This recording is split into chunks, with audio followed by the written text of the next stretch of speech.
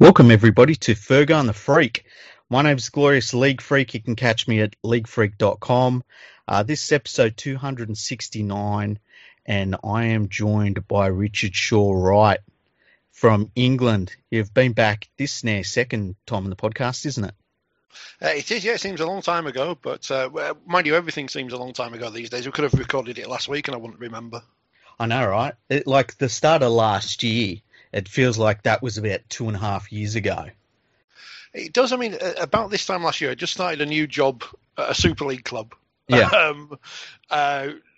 Was this around the time Izzy Folau signed for Catalan, so that all kicked off? Mm-hmm. Then we had the season, and about March time, that was it. Yeah. Went to Castlewood versus St Helens last game before lockdown, and haven't seen a live game in person since March. Yeah, it's really weird when you start thinking about it that way. Like I was thinking about with the calling of the New South Wales Cup that I was doing, and now that's like a year and a half ago. Like it's not just last year anymore. It's ages away. So it's crazy. Anyway, before we get into our discussion today, I've got to tell everyone to go to manscaped.com. If you put in our exclusive code, which is NRL at checkout, you get 20% off and free shipping. Get yourself the perfect package. That's the way to go. You get everything in that. You got to check out the microfiber boxer shorts. They're fantastic. You get the Lawnmower 3.0. You get everything in it. So that's the way to go. 20% off and free shipping. You can't go wrong with that. Manscaped.com, but you got to make sure you put in our code. It's just for our listeners, which is NRL. So I recommend everyone goes and does that right now. So the COVID situation, it's very strange because towards the end of last year, me and Andrew were a bit worried about the World Cup being played, and then it seemed we seemed to settle down on those worries. But right now, England is in a really bad situation where, the peak. I don't know if you're at the peak in terms of how many people have sadly passed away from COVID, but it's not like you're on the other side of it at the moment. And even though that there's, they're trying to get the vaccine out as quickly as possible, it feels like everything over in England, you can't really plan for anything. Oh, certainly not. I'm sat here wondering what to do day by day because I'm not working at the moment. I haven't worked since last March now. Mm-hmm. And no idea when I will be going back to work. Yeah. But that's not important. What's important is people's health. And without getting political, you look at, say, we hold up New Zealand as this the high standard over here because we all love New Zealand now and how they've dealt with it. And they're an island, and we're an island. Well, they're islands, and we're islands. And we've only just shut the international borders, and even then we haven't done it properly. Yeah. So we're a year behind everyone. I've no idea if we've hit the peak, when the peak will be. I know that everyone's, I think, bored of lockdown, I think would be fair to say. It's not really a lockdown. You look at, a year ago, in Italy and Spain, where you saw the pictures on the news of people in their houses, not leaving them, the police on the streets making sure people didn't go out unless they had a really legitimate reason to do so.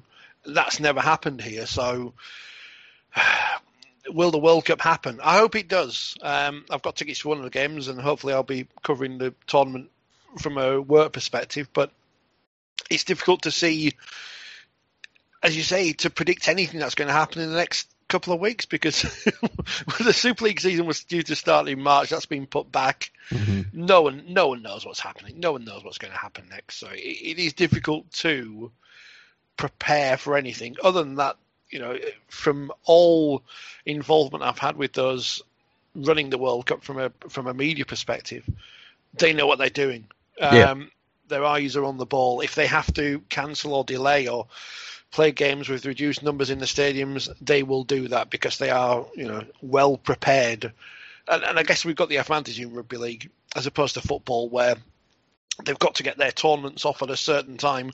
We don't even know where the next World Cup is, so if we have to delay ours for a year, it doesn't really matter in terms of that. We haven't got a hard date to work to, as opposed to football, where if you look at the Olympics, I mean, there's a real danger that could be cancelled outright. And imagine how much money's been spent in Japan on infrastructure for that event, for it to be cancelled, potentially not postponed but cancelled. It's unprecedented times, as they keep saying on the news, and I'm waffling because I've got no idea what's going to happen. I could be a politician.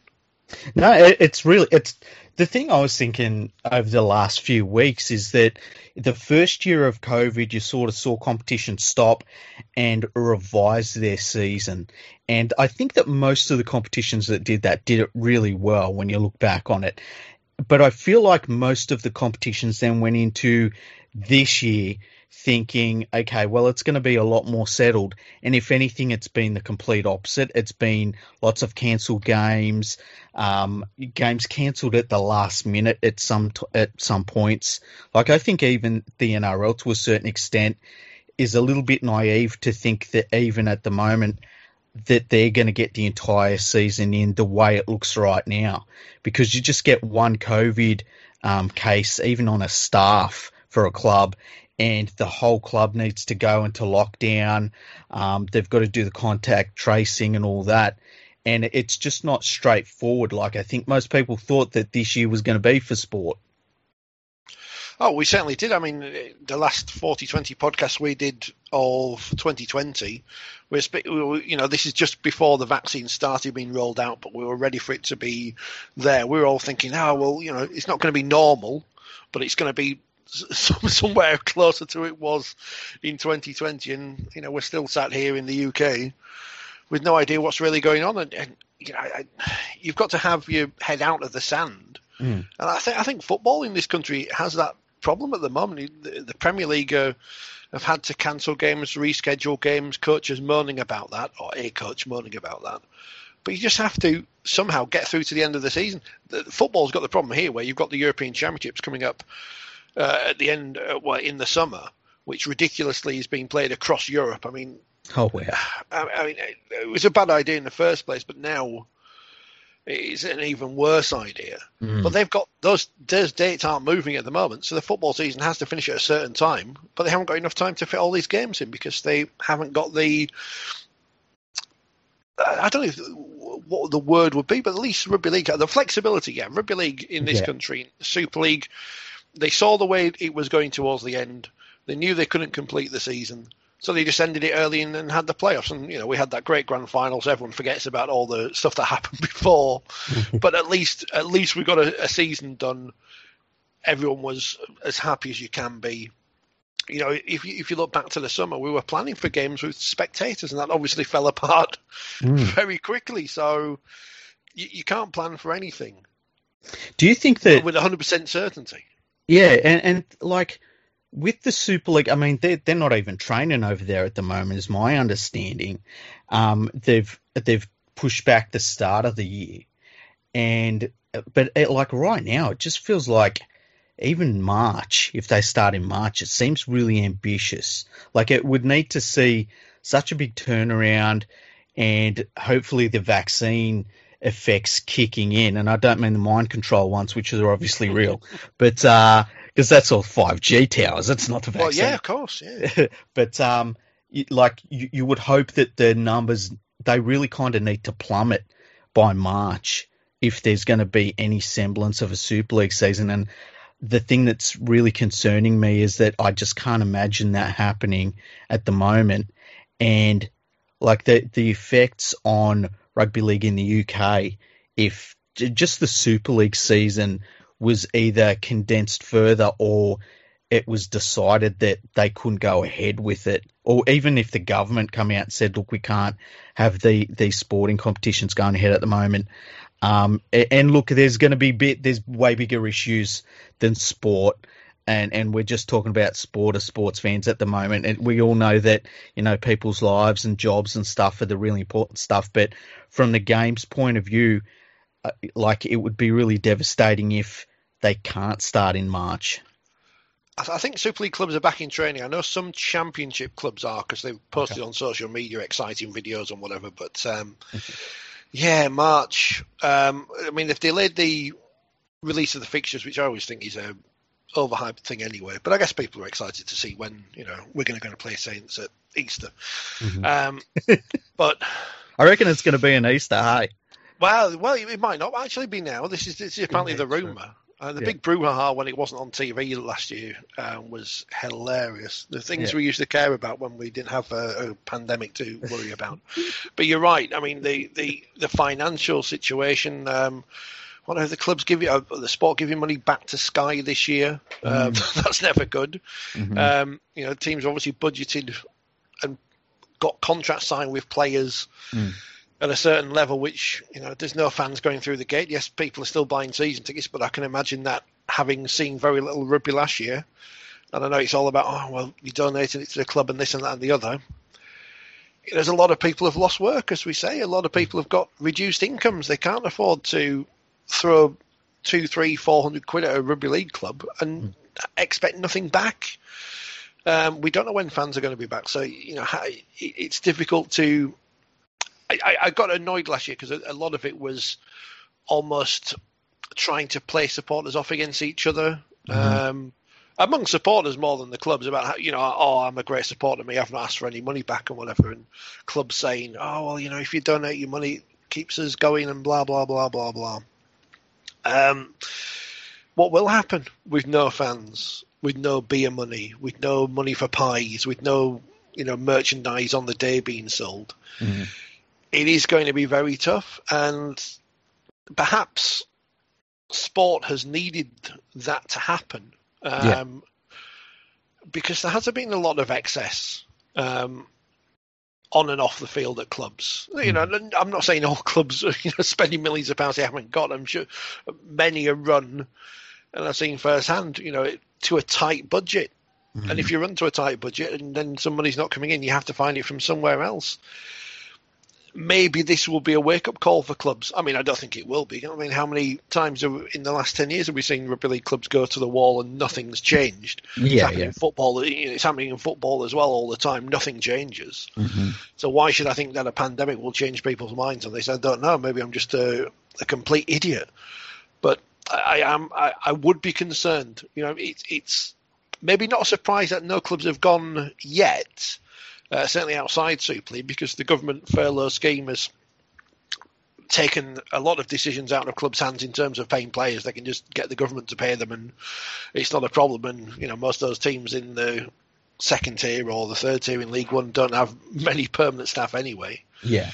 But when they have to start paying people again with no crowds coming in and no income, it's going to be very tough. We've said before on our podcast about how this was a great opportunity to rationalise the sport, to work out what we want to be and how we can be that as strong as possible. And I don't think we've taken that opportunity, but we never were going to. Turkeys don't vote for Christmas, do they?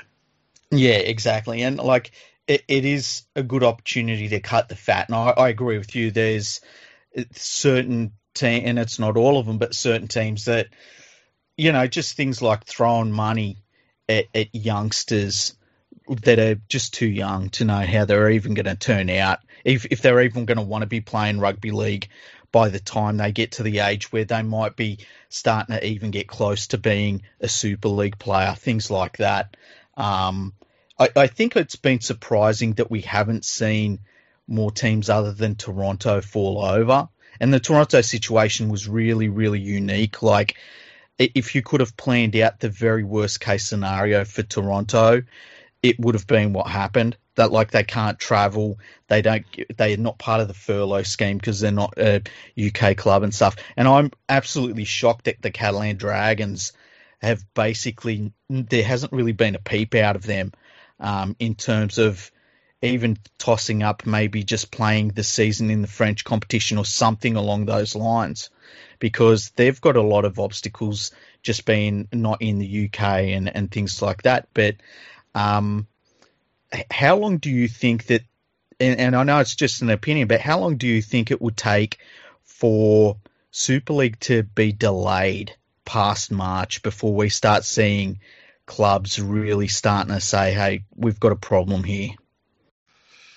I think the main thing is not necessarily the delay of the season, but how the government are going to do things. So if the furlough scheme's extended, if the season's delayed, then the clubs will just put the players back on furlough, the coaches and whatever. And it's a word we never heard of before last year, but I think the government pay 80% of your wages up until a certain point, or 75%. I can't remember exactly what. I'm furloughed at the moment, and I can't remember what I get, but I get some money, which is nice to just sit at home and do nothing. But if that ended and clubs had to pay players their full wages or whatever they've agreed, because they took pay cuts last year, and then had no income at all, then we would see issues. And we don't have the same strength of a players' union that you have in Australia. That's a negative for the players, probably a positive for the club owners, a negative for the players. And they're the ones who, they're the ones taking the biggest pay cuts, of course. Yeah. They're the ones who are going to suffer more than anything. It's difficult to see. I don't know if a Super League club necessarily, because as you say, Toronto was a unique set of circumstances, and they were already in a bit of trouble beforehand anyway. Yeah, they needed to hit the ground running basically to get back on their feet, and the opposite happened, unfortunately. And off the field, there was obviously issues there which have kind of been, history rewrites things, and now it's everything that went wrong with Toronto is due to the pandemic and not bad management. Catalans, the fact that they paid so much money every week to come and fly into the UK and out again is credit to them, but, how sustainable is that, as you say?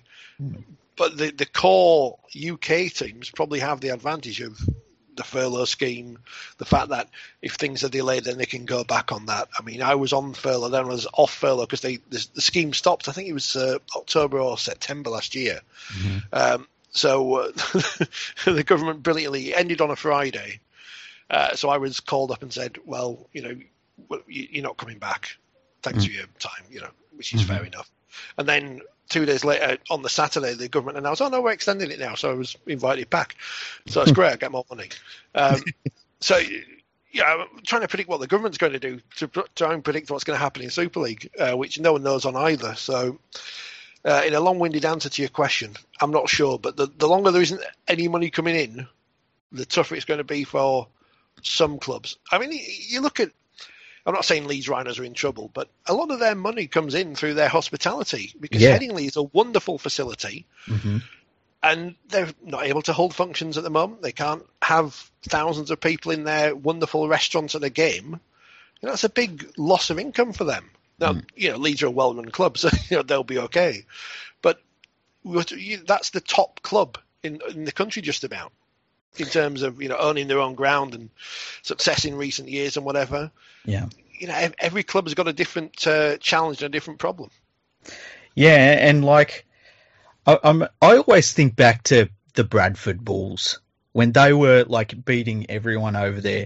And I remember saying, because I've always been pretty critical of the financial setup over there in the UK with Super League clubs, and as soon as they weren't winning everything, it all fell apart financially. And this is well beyond that. And it affects every single club now. And I think it's kind of a credit. And I think of more of clubs like Wakefield and Castleford, the clubs that, they haven't got that big backing behind them. That they have been all right so far is a real credit to them. I hope we don't see anybody fall over, but man, it's just such a worry with the way that the numbers are over there. The worst numbers of deaths just keep on coming up every couple of days. It's a real concern for many reasons, but just on the rugby league point of view, I just can't see, I can't see the most optimistic circumstances playing out, and that's what worries me, because I think if the Super League has to condense the season really quite a lot, and if it gets to the point where the government says, look, we can't be having sporting teams running around the country at the moment, that's a whole different scenario, I guess. Well, there's two things there. I guess the advantage of Wakefield and Castleford have is they run well and they don't have massive overheads, or they're trying to keep their overheads down as low as possible. It's difficult when both teams have got very old stadia that obviously need work doing on them, but everything else off the field is kept as as well run as possible, so that they're almost in a better position than some in this situation, and both have control of their own grounds as well, which is something which is very important. In terms of March and delaying Super League, I think almost Rugby League's got an advantage at the moment over football, rugby union in the UK. They're the main team sports played in the winter, in so much as our season hasn't started yet, so at least we can prepare worst case scenarios. I've got no idea what's going on behind the scenes at Super League or the RFL, but you would assume that they've got more than one plan in place, which was not just release the fixtures on January 11th and we'll work it out from there. One assumes that they've got plans in place for if this scenario happens or that scenario happens. They've had enough time to plan for it now, haven't they? It's not as if this is a surprise to anyone as it was last year. So you would hope that is the case. It's interesting mentioning the if the government decided we're not having sport anymore. It was rumoured, I heard a few weeks ago, and I am the least connected man in rugby league. That's what it says on my Twitter feed. And it is true. But I had word that the government were concerned and were thinking about cancelling elite sport again. Yeah. Well, the advantage to rugby league is we haven't started, so we can do whatever we want. If we build to the fact that the World Cup starts on whatever date the World Cup starts on and work backwards from there, we can have some kind of season. It may not be the full season, which is probably a good thing in terms of player welfare, but we can have a season, a legitimate season. Whereas football, rugby union have already started. They've got somehow they're going to have to fudge the end of their season as we did last year and have some kind of weird percentage points or whatever. And football's big disadvantage, of course, is we're not just talking about one division. Yet last year in Super League we said, right, there's no promotion and relegation. Right, that's fine. Whether that will happen again this year, I don't know. But in football, because of the money involved in the difference between being in the Premier League and the Championship, they almost have to have promotion and relegation. Otherwise, there'll be a massive, massive argument. But if you do reduce the season, if you do have teams playing less games than others, and if say Fulham have to play Liverpool twice, but I don't know who else is down the bottom end of the table, not Sheffield United because they're going to be relegated, but Newcastle will have to play Sheffield United twice. Well, that's not fair. So, we've got an advantage in rugby league, and I hope we are working to that advantage, and I'm sure we are, because I do have faith in people running the sport, which not everyone does, that they will have plans in place for some kind of scenarios depending on what happens, and who knows what's going to happen next.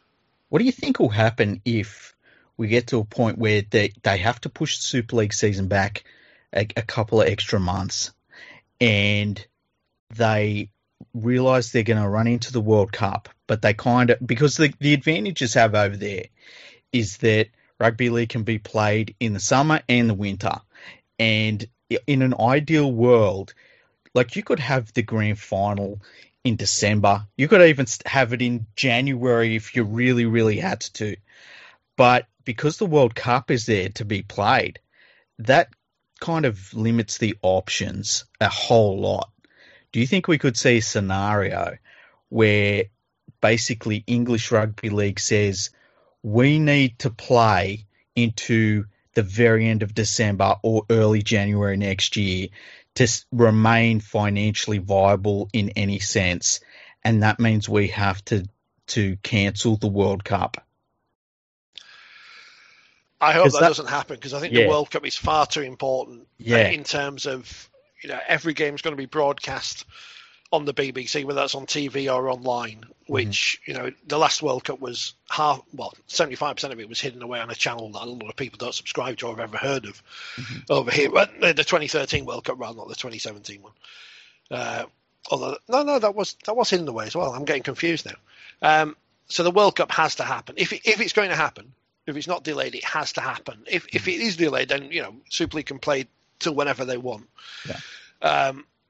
I would suspect they would try and get the season done in some form before the World Cup. They could, have it split and go after.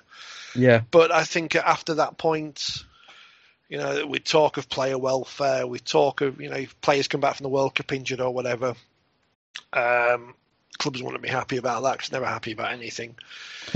I think they would I think it has to finish before the World Cup. I think it would be too much of a mess if it did drag on. And if you did drag it on until December, January, then you've got the same problem in 2022. I mean, geez, we're really going ahead into the future here, aren't we? Yeah. Where you're going to have that same, when do we start the season? How long's the off season going to be? And it just becomes a bit of a mess again. And there is that other problem with player contracts when they end. That's true. I think they end in November. I'm not 100% sure on that. Mm-hmm. So you would have that issue again if that happened, where the teams sign players on very short-term deals in December. How would the teams who they've signed for the next year cope with that? It's a mess. But I would think the best scenario for everyone would be to finish somehow in October and just get 2021 out of the way. I mean, we talked about getting 2020 out of the way, but it looks like it's going to be the same case this year as well. Maybe, as long as we have a season a bit longer than the WNRL season, the NRLW season, which seems to last about 3 weeks. Oh, it's crazy. as long as it lasts a bit longer than that, we should be okay. If teams just have to play each other once rather than home and away, so be it. The problem with going into December as well is for the likes of Wigan, who share a stadium with a football team, it's finding dates and blah blah. You could go play games at Widnes or whatever. It doesn't really matter. But there's always some excuse not to do something. They could play games at their much bigger, more successful rivals' ground, Totally Wicked Stadium. That'd be good. It is funny to be thinking so far ahead, and it's funny because even in November last year, the scenarios that we're seeing play out now, it would have been hard to imagine them back then. So that I don't envy these sporting competitions that have to, I'm a big basketball fan, NBA fan, and they've had one team that has had 5 games cancelled already this season, and their season is really close to becoming a mess. Actually, I might be able to add Andrew to the call. Let me add Andrew to the call. He just tried to call through. Hang on a second. You have a million games in the NBA anyway, so it doesn't really matter. Yeah, well, they had to condense. Their season to, I think, 70 games from 82. So it's been a problem for them, a little bit of a problem for them. But they've had so many cancelled games and things like that already. I think it's going to be even worse for them. And Andrew's joined us now on the podcast. Hey, Andrew. Gentlemen. We've been having a very good conversation about basically all the doomsday scenarios involving Super League getting shut down, the World Cup, what's going to happen with the schedule and things like that. What can you tell us? I'm going to say, Andrew, you won't need to update the website this year because there'll be no rugby. You'll be all right. Yeah.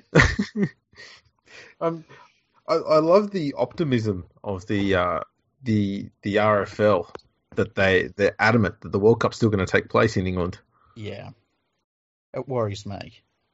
Is that are they legit that deluded that they think it will? Well, we are all going to be vaccinated soon, by at some point in the future.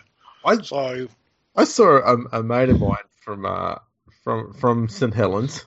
He's a rugby league historian.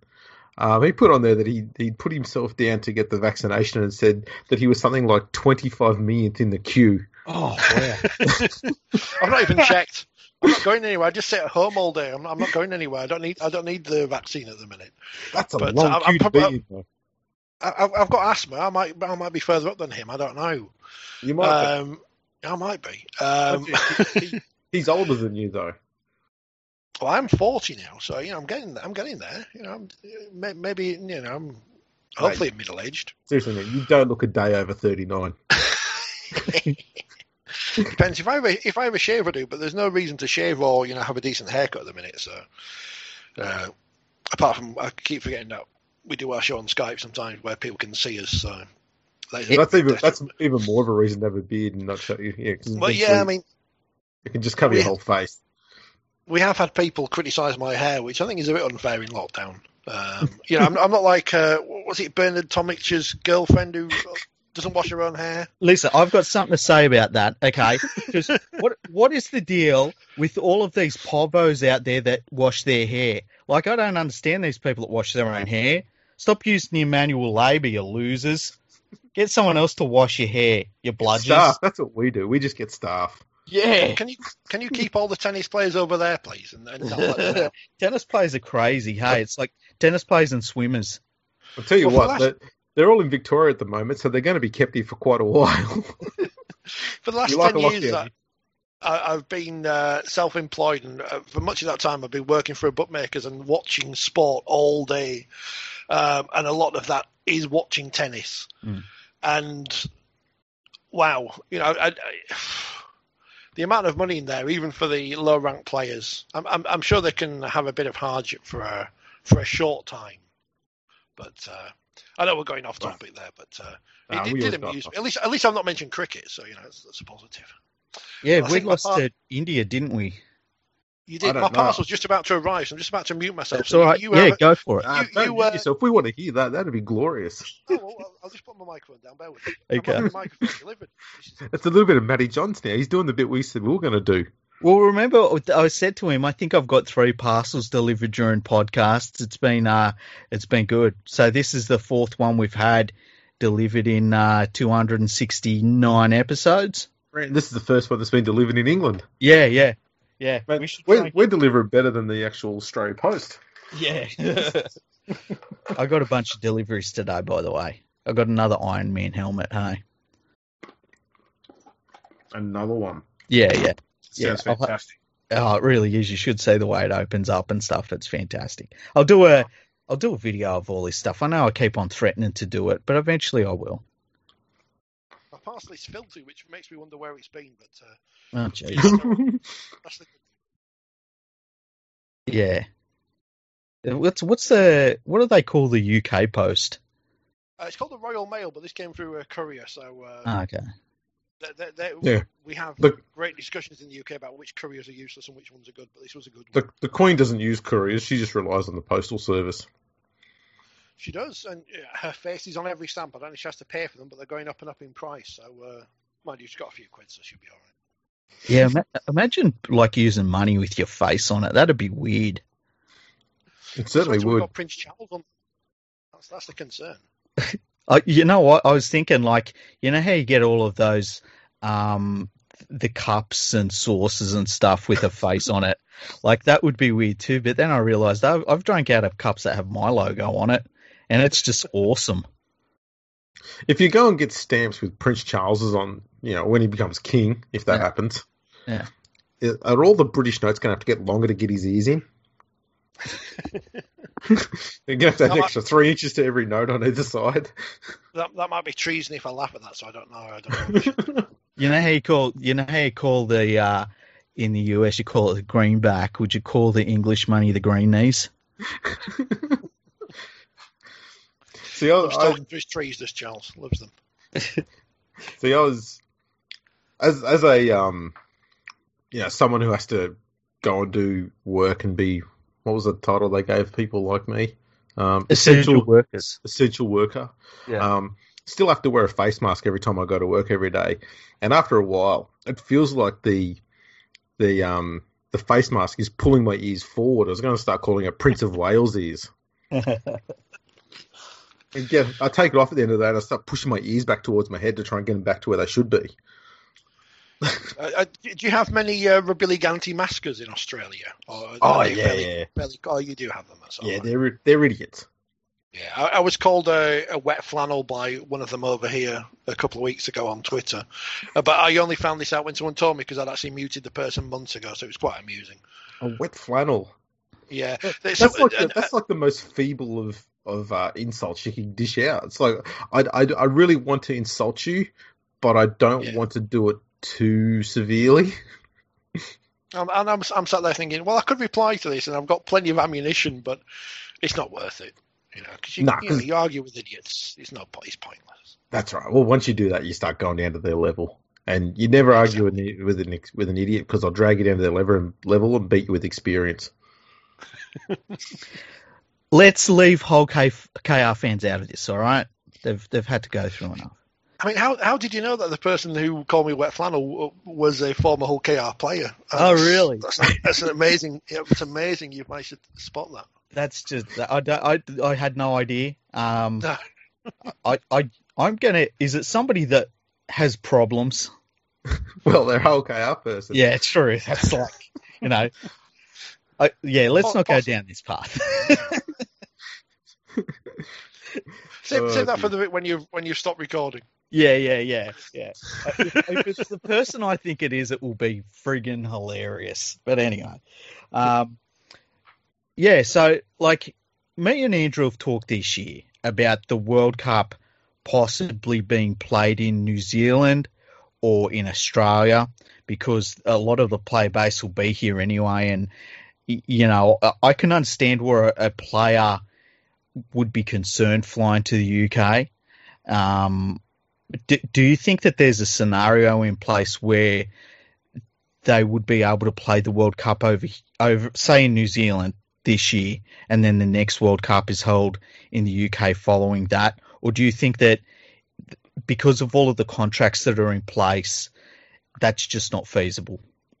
I think we're too far down the line now with everything that's been arranged. I know, there's a possibility it might have to be delayed for a year or whatever, but anyway, if that was the case, then, everything's up for grabs, isn't it? But I don't think at this moment in time they would switch the World Cup to another country just because of all the work that's been done. And the most important factor is and this is before COVID and whatever, there's a lot of government money gone into this World Cup. So it is a government-backed tournament in effect. Is that money to the RFL or money to the IRL? It's money to, as far as I understand it, the World Cup organisers. So the World Cup organising committee, yeah. So, and plenty of money has been given out in the form of grants to community clubs, as we call them, or what used to be called amateur clubs over here, to do work in the community. So I think there's too much has happened for it to be moved at this later date, and especially with the government backing, I don't think it can happen. Whether, as I say, if it was delayed massively, then possibly, but I can't see it happening now. It's a good idea, it's a good plan, as you say, especially with so many players based over there, but I just can't see it happening. Yeah. Well, it's more the fact that there's just no COVID in New Zealand. Well, yes. I'm not really. You don't want to swing it over. Yeah, well, yeah. I'm not really proposing to have it in Australia because we find that when someone sneezes in Sydney, every other state goes, "That's it, no more moving." That's not really helpful. If where I live, you're still not allowed to go into Victoria, and man, it's fantastic. Just that weight off my shoulders. Yeah. It's mind you, mate, we've got all the coffee here.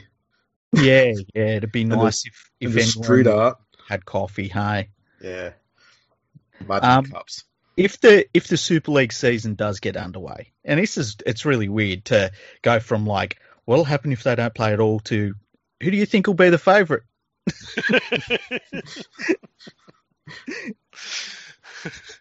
The same teams as ever. Yeah. As I did say the other night, if Buffalo Bills win Super League, then it definitely will be Warrington's year. Yeah, I saw that. Saints or Wigan. I tipped Wigan last year, and then obviously they came second. Mm-hmm. Can I ask you a bold prediction? In what year do you think a team other than St Helens, Wigan, or Leeds will win the premiership, and which team will it be? I mean, I should say not Warrington just for shits and giggles, as we say, shouldn't I? But if you look at the Super League, right, and obviously I'm a Wakefield supporter, so I'm biased, but we ain't going to win Super League, are we? Castle aren't going to win Super League, it seems, because they had the best chance in 2017. Mm-hmm. Salford aren't going to win it now. Now they've changed coach. I think that's a big negative for them. Huddersfield, are they ever going to win Super League? Nah, they got No. close. No. What was it, 20? Hull 14 or KR, something like that? yeah, Hull KR and Lee aren't going to, are they? So the team which really underperforms, and it's not Warrington, it's Hull. Yes. It's Hull FC. Yes. Because everyone tells us about Hull, big city, big stadium, big team, blah blah blah blah blah. But it's been donkey's years since they've challenged and been to a grand final. It's 2005 they last got to the grand final, and they were battered by St Helens. I seem to remember. I mean, it's so long ago. I can't. Yeah, I was at that sure one. on that one. I was in the press box and a drunk man invaded it, which I thought was just another member of the press, but it was a fan who managed to get in somehow. Took a while for them to realise and kick him out, but never mind. But Hull have never been, and yes, they've had semi-finals. Yes, they won the Challenge Cup, but winning the cup and winning Super League are completely different things, and they haven't challenged in Super League. So, as much as we can take the piss out of Warrington, and it's a fun sport over here, at least they've got to grand finals. At least they've got there. What about Catalan? Hull, I forgot about Catalans because they're foreign, and we don't like foreigners anymore in Britain. Are they in a flooded market? Is that their problem? Unlike Lee. No, Lee are British. That's all right. And anything That's foreign, right. we don't Lee's like anymore. Lee's only competing with church and the Sunday markets. Catalans are interesting, aren't they? Because they do keep making good signings. And at the start of last year, you thought it's got a good chance, and probably too much travel for them last year and too much upheaval. They're always going to be a team which you think have got a chance. I don't know why I forgot about them.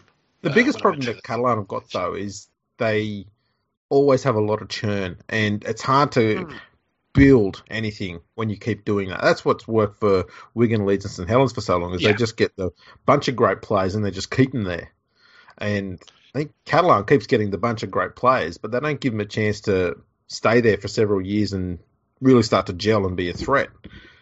It's a shame the Catalan squad isn't transplanted into a team over here, because they do have a lot of dislikable characters in their squad. And you can imagine if they were a British-based team, if they were Warrington, say, then everyone could get behind hating them or whatever. But because they're Catalans, they're a bit exciting, and people like going abroad to the south of France and enjoying a weekend in the sunshine and with a bit of rugby league there. It's not quite the same with their dislikable characters. So what the RFL should have done in Super League is move them to the north of France and then just hate them for what happened in World War II.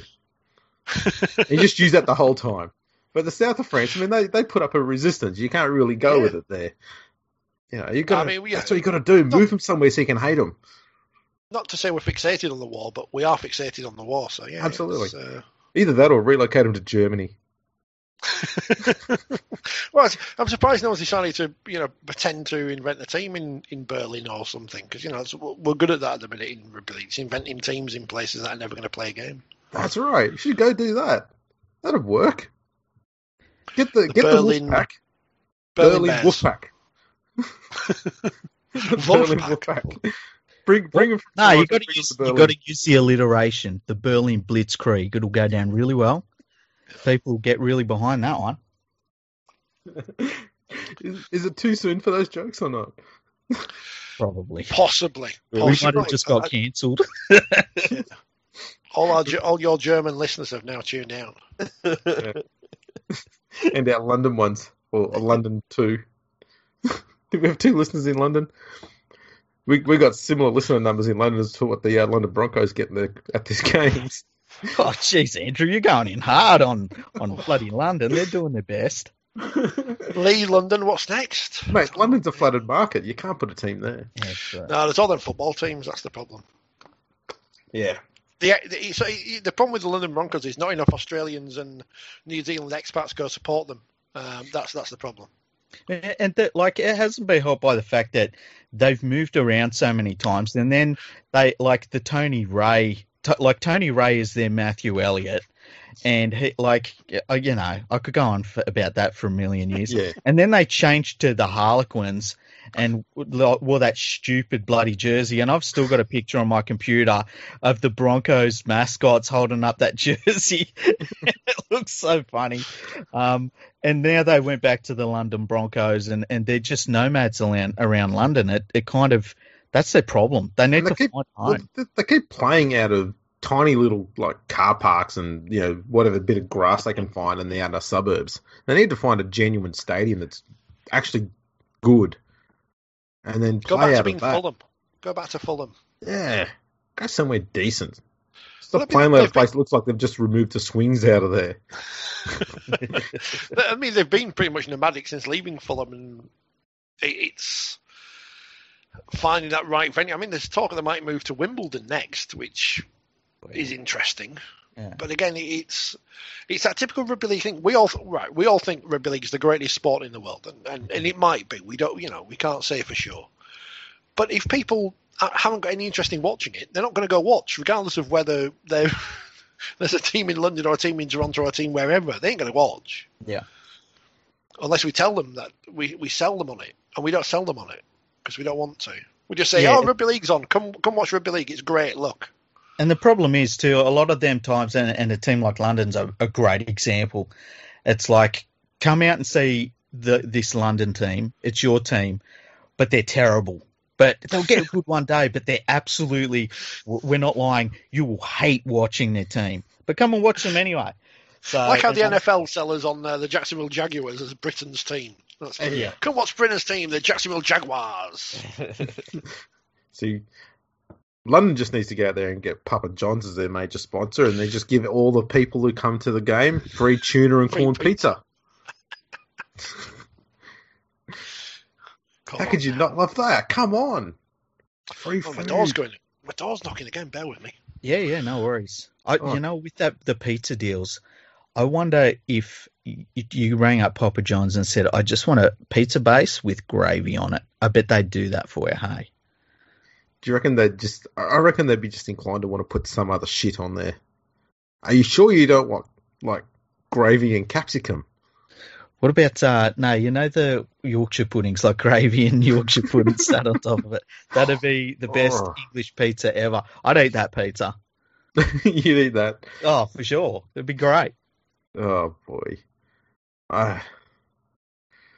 Bloody England. A stuffed crust pizza with, battered fish in the crust. Oh, no, they get a stuffed crust pizza, mate. They'd stuff chips in the crust. Chips with bits on. That's a good point. They'd stuff that in the crust. Yeah. And then just put whatever topping they want on there and just cover it, absolutely coat it in batter and gravy. That's their pizza.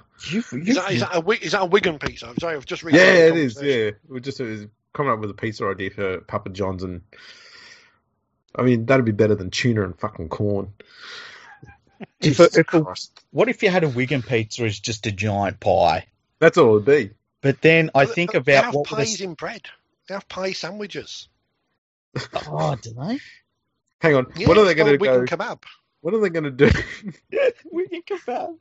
When are they going to do the whole Aussie KFC thing and have a pie sandwich where the top layer of bread and the bottom layer of bread are just two more pies?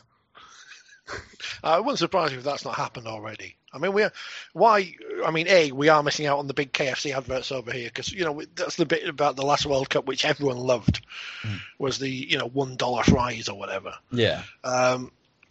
So I don't know if we're going to have that this World Cup. We shall keep our fingers crossed. That'll be free. There did used to be Super League pies, and there aren't Super League pies anymore. So bring back the Super League pies. Were they any good, or were they like the ones that were stuck in the travel stations? No, they were good pies. The crust was like chewing through a bit of road. No, they were good pies. Were the Super League pies? But I don't know what happened to them. Another successful sponsorship deal that's gone by the wayside. I don't know if they were paid in pies like the free trucks we got that time. That was brilliant. They should have just had the pies delivered in the free trucks. Stove up pies. They're the way of the future. Kick all the goals. I'll move forward. Is there any chance whatsoever that there'll be a team in Canada ever again in the Super League? You wouldn't think so, would you? I'm struggling to see how it's going to happen now. I think if you look at the supposed opposition to them coming in last year, maybe it was a surprise they were in the first place. Yeah. But no, it was a wacky idea. You know, we got Ottawa coming in. Well, they're supposed to come in this year, but now they're coming in next year. I just don't see how it works. I go back to the NFL and the World League of American Football in the 90s. If they, with all their marketing, ballyhoo and money, couldn't get a European stroke World League to work, you know, they had teams from North America playing in Europe and whatever. And yes, things have changed since the early 90s, but if they couldn't get that to work, how can rugby league, which is a little bit smaller, get a team in Canada working in a British league, predominantly British league, without the advantages of the money, etc., which obviously wasn't there for it to work? Unless someone's a wacky billionaire who really doesn't care about losing money. Mm-hmm. I don't see how it can work, sadly. I know of one of those people, and I think it'd be brilliant for the game of rugby league, and his name is Vincent McMahon. Well, I mean, good old Vince. I mean, he's got his finger on the pulse, hasn't he? Mate, he's been willing to throw money down the toilet with his XFL. Why not just say, you know what, there's a rival to the NFL out there. It's rugby league, and it fits his pro wrestling narrative because they're not softcocks getting around with, you know, wearing mattresses and motorcycle helmets. They just go out there and just rip in. It's extreme football. Yeah. Well, I mean, you know, there are worse ideas, far worse ideas than getting Vince. As long as he doesn't, you know, try to storyline things, because he's lost his touch, hasn't he? Look, if the Australian media was involved in it, they'd tell you, you know, it's all premeditated and everything anyway, and the referees are doing this and that and whatever else. So, you know, it'd be great for the storylines. I was concerned you were going to say Donald Trump for a moment, but no. You see, what you could do is just put the odd pro wrestler in there coming off the bench. Well, I mean, the Rock apparently is related to, is it Junior Vai or something? He's related to, you know, he's Samoan. Not all the Samoans are related, we know this, because that's how it is in wrestling. So, you know, get the Rock involved. I know he's just bought the XFL, so, no, I forget that. Come buy Toronto Wolfpack and, you know, whatever. Well, I've been seeing a lot of news, like there's a lot of noise around the Wolfpack, like McDermott's running around saying that they're not dead and buried yet and they're trying to resurrect the club, which is interesting. I don't know how they're going to do that, but, you know, I don't know if they're going to target going into the United States Rugby League comp or if they want to get a couple more Canadian teams together or something, but it's interesting that there's still a little bit of noise around. And hasn't he organised some sort of trial game or something? Well, not so much trial game, but just a one-off sort of match. They've got no players. They don't exist. Sonny Bill Williams is still waiting for his money. I keep bringing it up. But if somebody had given me $5 million to play footy and then it had gone, I'd be filthy. I wonder what Sonny Bill's doing this year. Does anyone know? No idea. Is it not his time to go back to rugby union for a bit and then come back? It feels or boxing. Yeah. Well, maybe you could punch up a few taxi drivers or something, you know, over in Jamaica somewhere. Get into the wrestling. It could be headlining WrestleMania. You never know. He must know The Rock, you know, as I say. Probably. No, I mean that was one of the big selling points. You're going to be playing for Samoa at the World Cup, wasn't he? But he's not playing for anyone. I think the thing with Toronto at the minute, and I would say that there's no news in rugby league. You know, nothing's happening. Yeah. So if anyone farts, it's vaguely news over here. Yeah. So Brian McDermott says something, it's big news, even though, you know, looking at it with any kind of critical eye, you'd probably suggest, well, they haven't got any players. The club doesn't really exist anymore. Brian McDermott's gone rogue. He's gone rogue on behalf of Toronto. I hope he's back. Is this just Brian McDermott trying to keep himself in the spotlight so he can get a coaching gig somewhere else? I mean, I'd hope he gets a coaching gig somewhere else soon because I like Brian McDermott. I always enjoy his press conferences because he's prickly. He's very much our version of Wayne Bennett, but which team do you reckon he needs to go to help them out big time? You know what? I would have thought he would have been perfect for the aforementioned Hull FC, in so much as that he's a proven winner. He was able to turn around teams at Leeds having to rebuild the team. Yes, it went sour towards the end, but that's what happens when any manager or coach is at a club for a long time in any sport. I would have thought he would have been perfect for Hull in that sense, although I am told that he is very much a man who wants to be in control of everything or wants the final say on things. So whether he would have that at some clubs or not, I don't know. But it's interesting. Hull have gone with pretty much a rookie in Brett Hodgson when you've got a Brian McDermott waiting in the wings seemingly for any big job that comes up. I think a lot of clubs, though, they've been burnt by, you get a coach that has been at one of the clubs that win all the premierships, and then when they've gone elsewhere, and I think of someone like a Brian Noble. That was the example I was going to think of. Yeah, they're terrible. They're not just bad, they're terrible. And I can see where clubs have thought, well, look, we can either take a runner on like a lower grade Australian coach who at the very worst they're going to come in and they're going to bring something to the club that, they're going to be solid at the very, very worst. Or we can have a shot at someone like a McDermott or a Noble or someone like that. And, some of those examples, they've been absolutely terrible at their next stop. And I can see where clubs don't want to make that mistake again.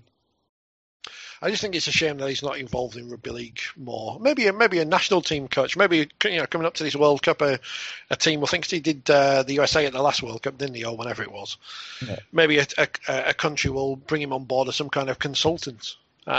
It would be a shame to not see him involved with his experience, but he'll turn up again somewhere at some point. He hasn't failed anywhere yet to have that tag on him. I know Toronto obviously started last season terribly and we'll never quite know how they would have gone, but I don't think that will be held against him because of everything else that was going on behind the scenes at Toronto. They are going to dominate things for a while just because they were so divisive over here that they are going, the fact that they've been replaced by Lee, and it's no disrespect to Lee, but it is just a stick people can beat the sport with. Yeah, and we do. Of course. What do you think about Shaun Wayne being the England coach? Because he's taken over from Wayne Bennett because the tour disaster for Great Britain was all Wayne Bennett's fault. And Wayne Bennett hasn't got a record of any sort of note. No, he's rubbish. He's rubbish. Yeah. So it's his fault. And then Shaun Wayne takes over. He's got a good record with Wigan. I'm not convinced by him. He's got an attitude about him which I don't like, but that's probably a good thing. I've always thought that an England coach should, and this will sound terrible to English people, but I think English coaches need to just shut up and do the work. There's too much, posturing and stuff like that, and it just in the end it hurts the England team, I think. But I also like him in some ways because he's doing that. I don't know why. It's really weird. I like Shaun Wayne, so I'm glad that he's back in our sport rather than messing around with the Scottish Rugby Union or whatever he was doing. And I guess he's another one of those successful club coaches who wasn't going to be appointed somewhere else because of perhaps his perceived style of play,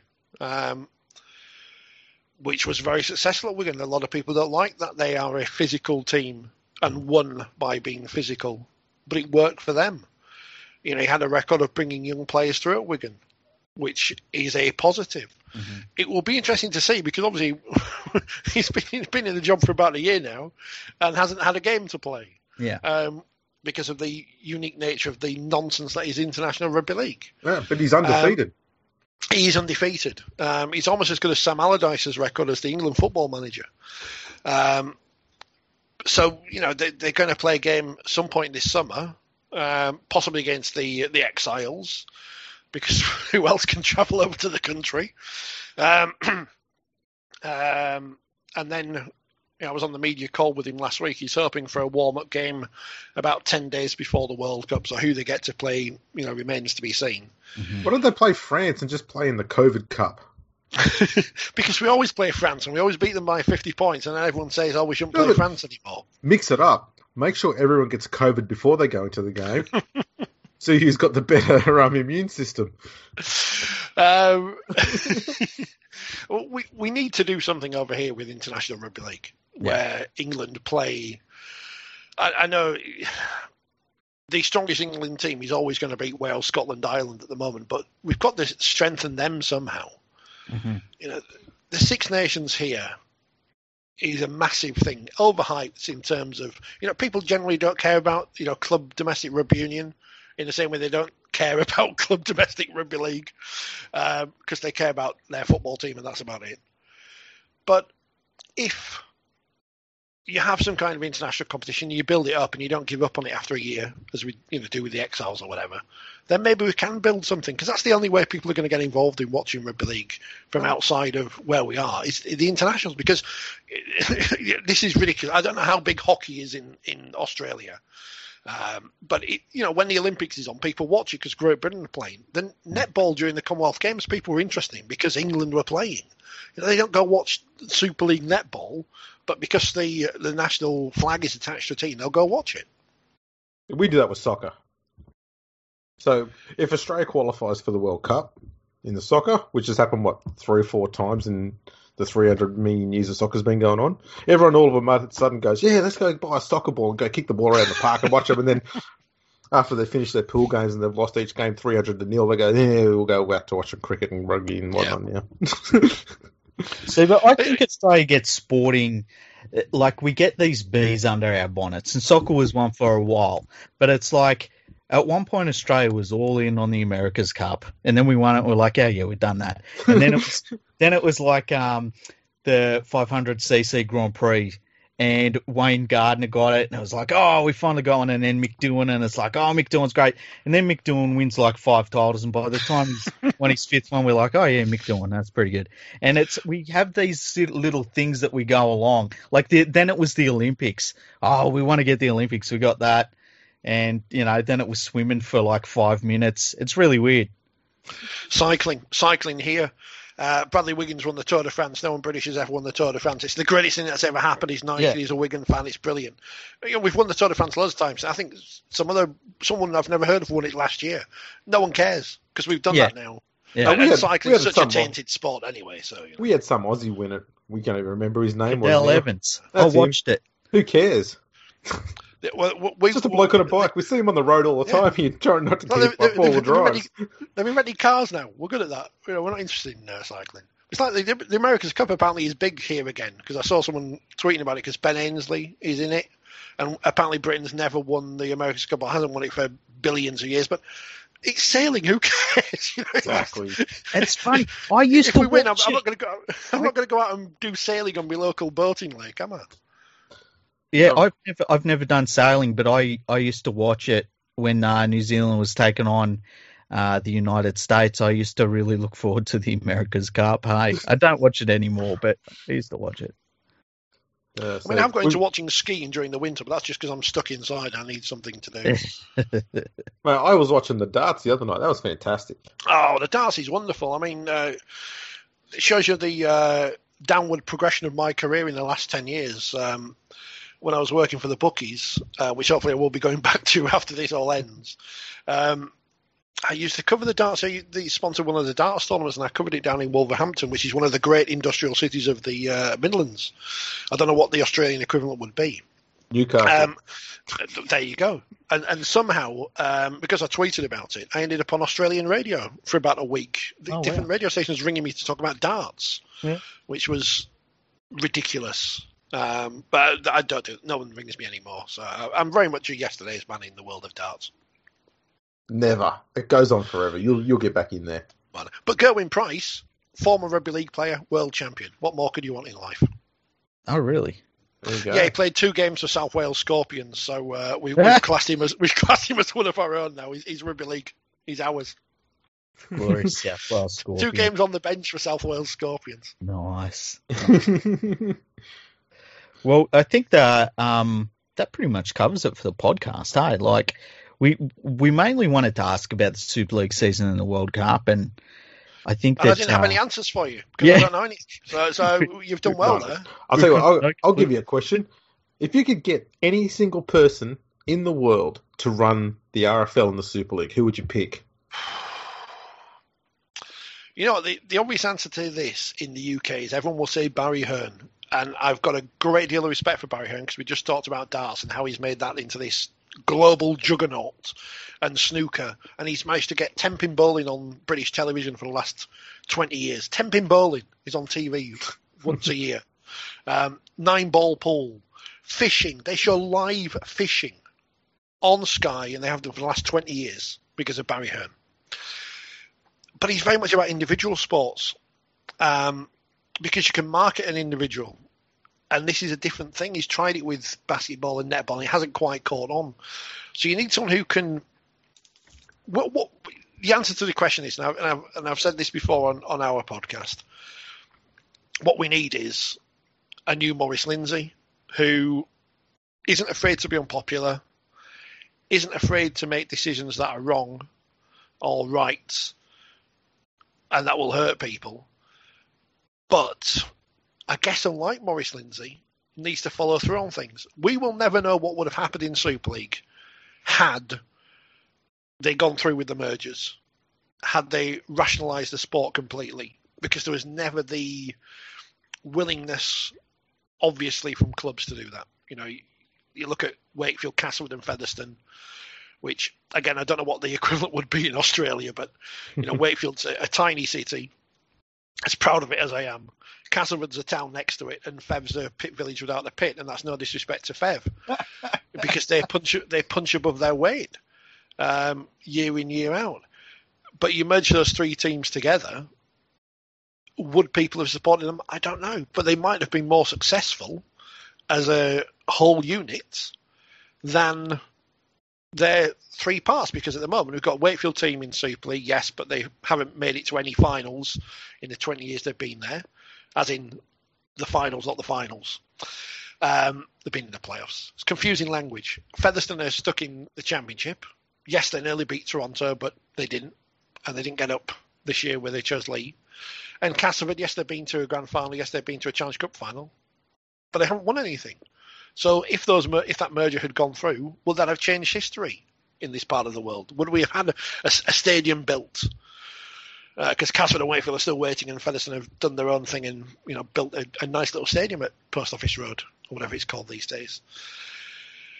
We need a dictator, and we need the power away from the clubs. But the problem is the clubs have the power, and they're not going to give that up, are they? So right. I'll throw you a name then. Completely left field. Is it Vince McMahon again? No. Bernie Eccleston.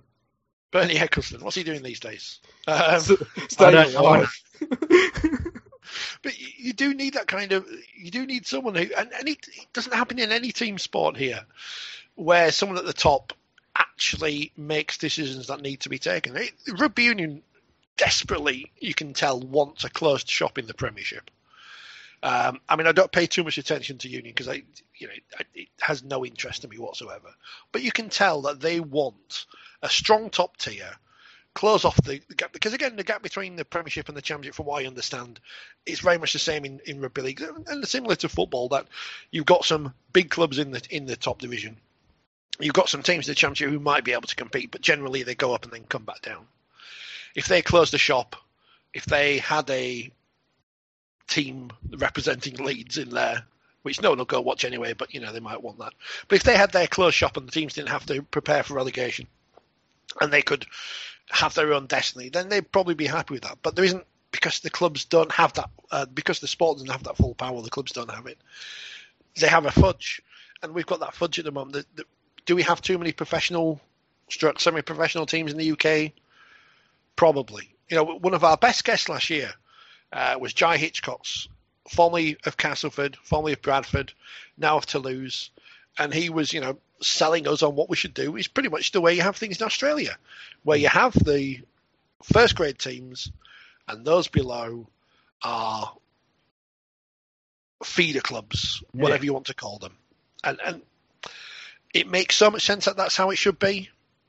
But because we've got 125 years of history of rugby league being played in Batley and Dewsbury and Rochdale and whatever, and because, Dewsbury were champions in the 70s, Lee were champions in the early 80s, because those things happened, we've still got that mentality in the UK that it could happen again. Yeah.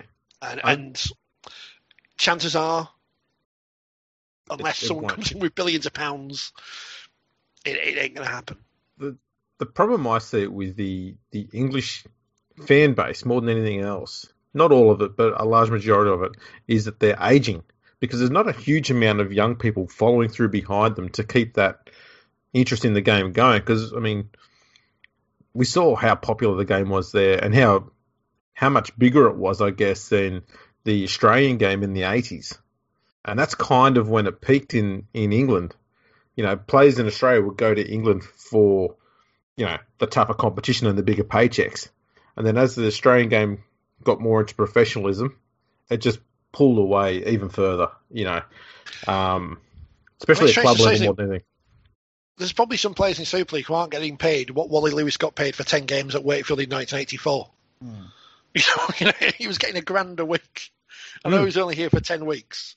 Well, I think that's why we're seeing a lot of those, like almost the fringe Super League players that are young still. They're coming over to Australia, even if it's in the lower grades, because not only do they get a better pay for it, there's that opportunity there for them as well, that even if they get a, first grade top 30 contract, that's guaranteed money that is way more than they're going to get in Super League unless they're a star. Yeah.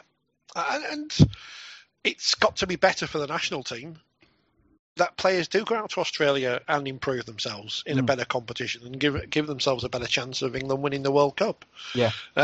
People talk about the drain of talent, but there's always going to be somebody else to replace them. There are still going to be young players who will get a chance, and maybe one of those, because they get that chance earlier, develops into something that they wouldn't if they were just treading their time in the reserves, which don't exist anymore, or don't exist at the moment. So there's got to be a positive in everything. Even though I'm a very negative person overall.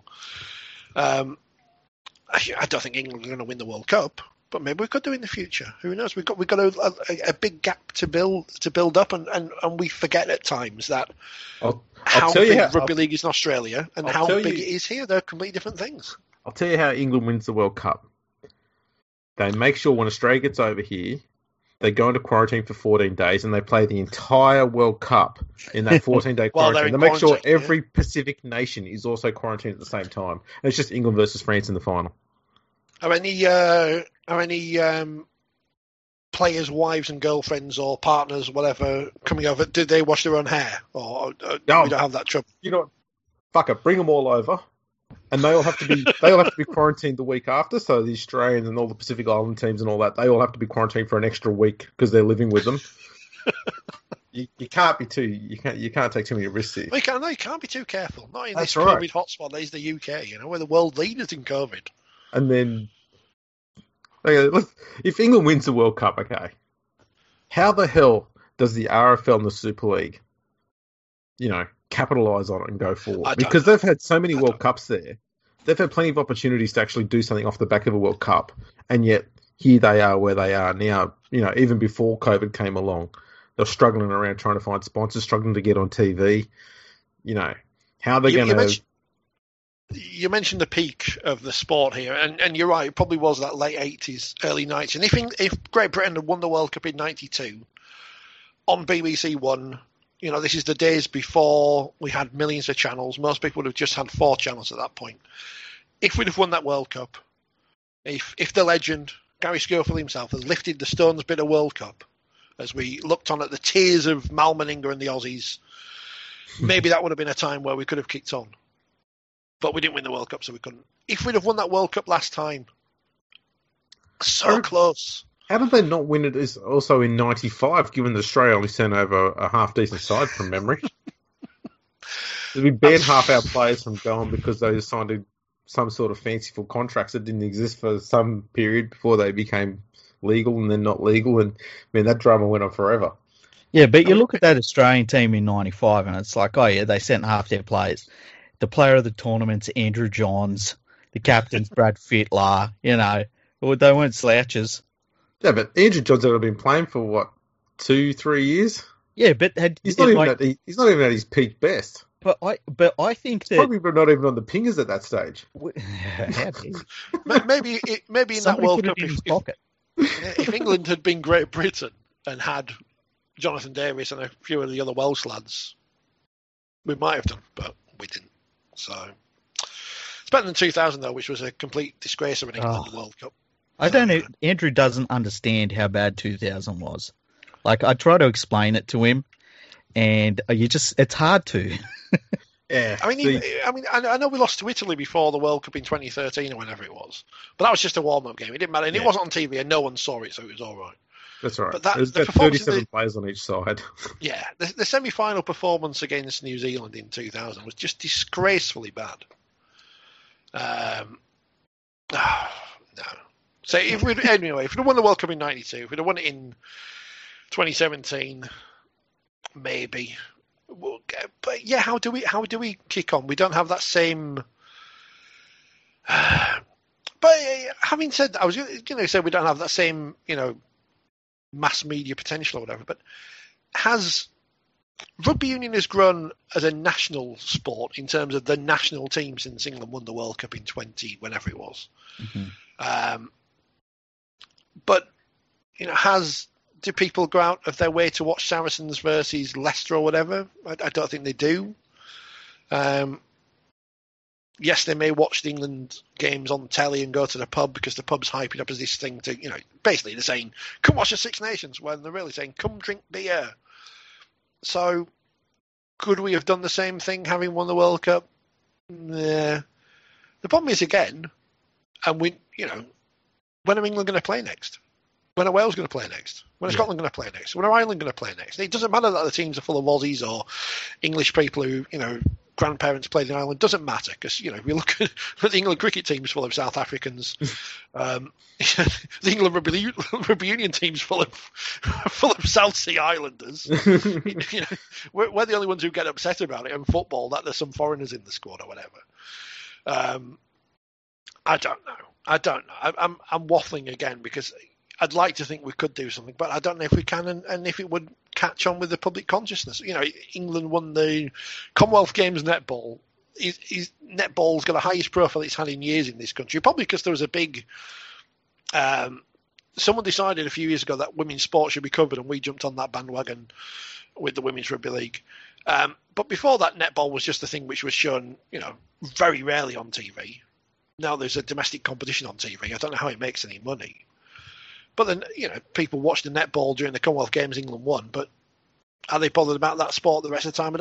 The problem is in this country, everything is dominated by football. To the extent that there is very little room for anything else. Yes, when the Ashes tests are on, yes, the cricket, we'll get behind that because it's in the summer when the football's not on. But when the football's on, and even when the football's not on, very little breaks through the consciousness. Because we're more bothered about whether someone at Man United's broken a toenail or something than England winning a World Cup in something else.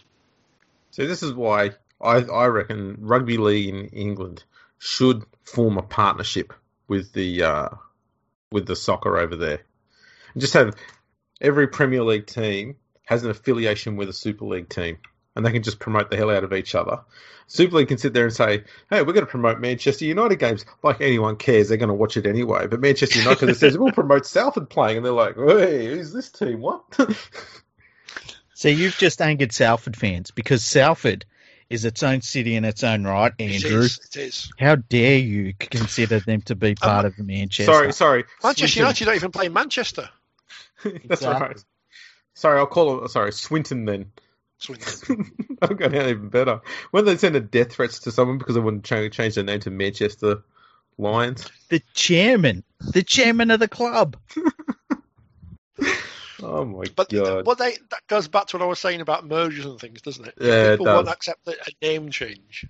This is the thing is that we went through the whole mergers process when the Super League and ARL got back together to create the NRL, and we had, my team Balmain had been around since 1908, and they merged with another team from the same year, and while there's people within the club who still bitch and moan, the majority of the fans have come together and they now just support the West Tigers, and it's got to the point now that the club's now over 20 years old.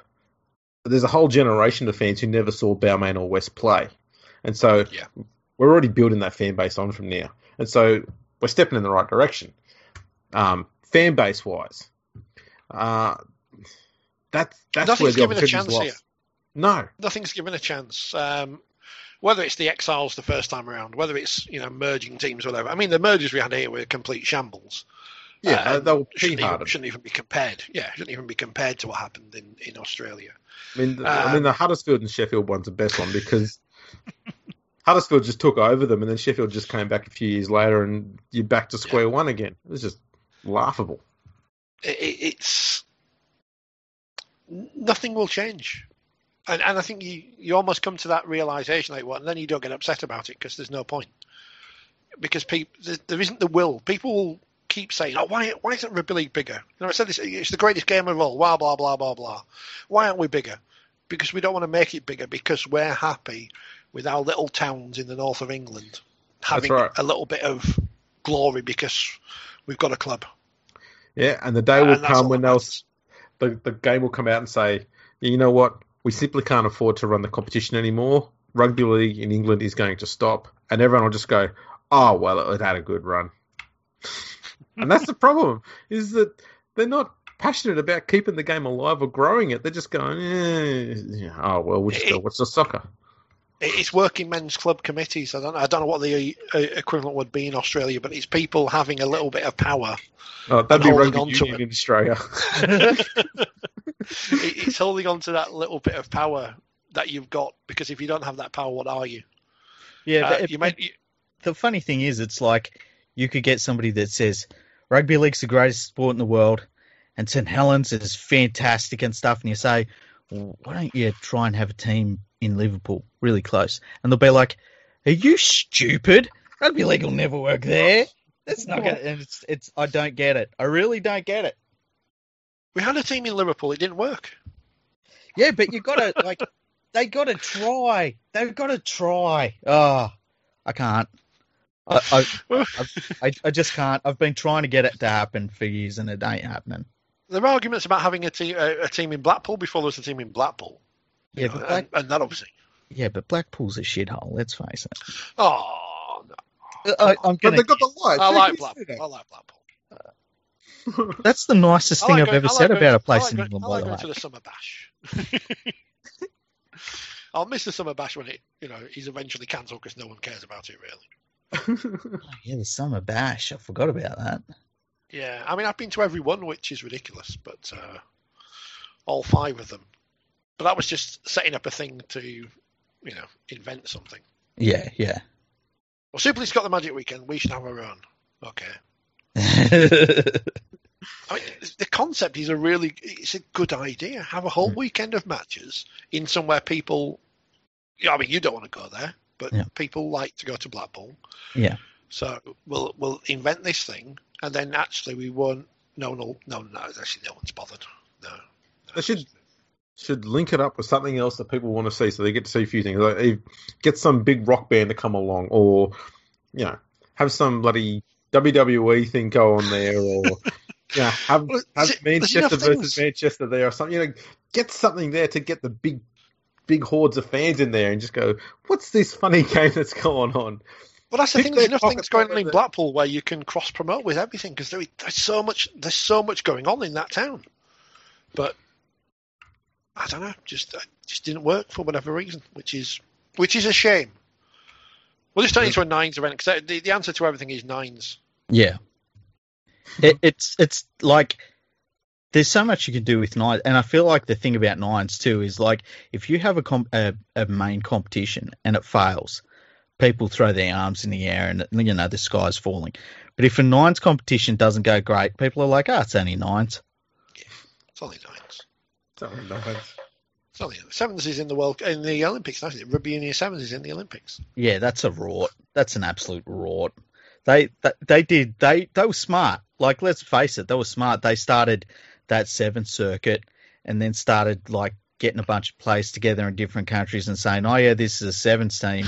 And then all of a sudden they're saying, oh yeah, 85% of the world plays rugby union sevens. And it's like, man, there's, there are 85 sevens players in the world. But that's like the 6 billion people who watch the World Cup or whatever, isn't it? It's just because a clip's been on the news, but people parrot it because they don't have any critical thought to actually question numbers. And we see it in politics, let alone sports reporting. People just parrot any figure given to them.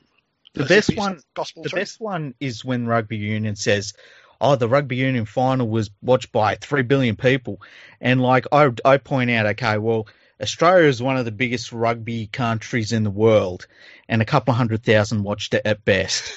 So there's your starting point. So you've got to see how the masses done. You so you go, okay, Australia plays, so there's 26 million people there that live in that country, and England plays, and there's another, but then you've got to add up the full population of every country that competed, and then you go, there's our billions. Yeah, exactly. But people believe those lies. Yeah, we should lie. Yeah, we should. Why not? So there was a clip. Wasn't there a photo of something on CNN? I'm watching CNN at the moment because everyone's excited about America because it could all kick off, and that's what we're all waiting for. Yeah. But they have this bit on the commercial breaks in America, and in the UK they just show like things about watches and stuff. 30 seconds of calm, not only 30 days of calm. But they have like a little bit where they show sports photos from around the world. There'll be a tennis player pumping a fist. Look, tennis, rah. And they showed some rugby league on it once. So we should claim that, how many people watch CNN? All those people have seen rugby league in 2020. All of those people. All of them. Even though they haven't. Do you know, I remember there was an article on CNN, and it was written by one of their sports presenters at the time, and they wrote this article saying that the Super Rugby Union teams in Australia were bigger than State of Origin. And I wrote this dude an email and just like eviscerated it. I just put like the stats and the attendances and stuff like that.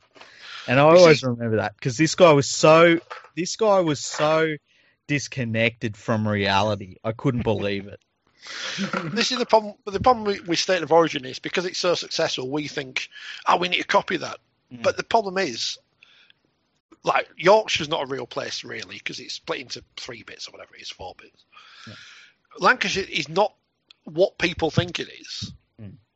So why am I going to watch Yorkshire versus Lancashire when we play too many games anyway, and no one outside of Yorkshire or Lancashire is going to care? Yeah, exactly. Because it further belies the truth that we're just a northern sport. Yeah. It's Yorkshire versus Lancashire. Well, why aren't they playing? Even if you play Ireland and they're all from Lancashire, it doesn't matter. Because at least it sounds more exciting and foreign. It goes back to what I said, mate. You've got to make it London versus Berlin. Yeah. North versus South would work, but the problem is the South would be absolutely terrible. But I could still see where people would tune in and be like, we're going to absolutely fuck them up by 80 points, and it just be a celebration. Yeah. It's like when Wigan played Bath at Rugby League in 95 or 96 or whenever it was, and gave up in the second half because they didn't want to embarrass them too much. Actually, we're getting onto a good idea here. Instead of bringing in an actual rugby union team, bring in a team that's just rugby league players and make them pretend like they're playing rugby union very badly and have them getting absolutely eviscerated, and just have a 3-match series where the rugby league versus rugby union, and rugby league wins 200-0 every single game. Aren't we back to talking about Super Rugby now? We get bonus points by losing. Their scores are that high though because they give them like 37 points for a try and 500 points for a fucking penalty goal. True. But if there's one thing we're all united on in rugby league or generally, is we all hate rugby union. So yeah. And someone who's managed to blag accreditation for the World Cup over here in 2015, which was brilliant, because because I was working for Radio Yorkshire at the time, and there was a couple of games at Elland Road, and I just thought, I'll apply for accreditation. I won't get it, and I did. And because I was working for a non-accredited broadcaster, or I can't think of the word. Yeah, accredited is probably the word. Non-rights holding, that's it. I couldn't actually do anything. I wasn't even allowed in the post-match press conferences. So I got to watch 2 games of rugby union for free. I got 2 programs which are sold on eBay, a nice bag, a travel mug, and got fed. So I got to miss Wakefield lose at Sheffield as well in the Super 8s. It was a great weekend. Did you have intentions of going there and just being completely obnoxious in the press conferences? Like, do you think this victory today goes any distance to overturning the decision by the Vichy government back during World War II? I mean, I could have done it, but I would have been kicked out even sooner. But I would have just sat at the back and just kept That would quiet. have been so worth it. Maybe I should have done. The way to do it is there's a Tom Green skit where he goes on a tourist bus, the double-deck tourist bus, and he sits there and he goes, I'm really looking forward to, seeing around here and stuff. And then he sits there and he goes, oh, that sucks. That place sucks. That building sucks. Oh, that place sucks. And just do that through the whole game. I mean, it was rubbish, but as you'd expect. But at least, I sold the programs on eBay, so I made a few quid off them. And it was interesting. It was an interesting experience. We have a chief sports reporter, and I'll use that really loose term, over here who just rubbishes UFC all the time. Just says it's like human cockfighting, all that sort of stuff. And then when there's a big UFC event, he makes sure that he flies over to the US to cover it. And of course, it doesn't change his opinion of it, but he makes sure he's the one covering it. It's brilliant. Yeah, good old Buzz. Sports media is terrible, isn't it? We should ban it, really. Yeah. Only the Australian side of it, the mainstream Australian side of it. Not all of it, but a pretty healthy sized chunk of it. There's parts of it over here that are just they're not reported, just people passing opinion off as reportage. But, and their biases against individuals and play favourites all the time. It's sad. But that's the way politics is going over here as well. Journalism's just a mess at the minute. But the genuine rugby league supporters in the media who write about rugby league are predominantly much more positive than the Australian rugby league writers are when they write about it. I think we almost... When we had this weird situation where...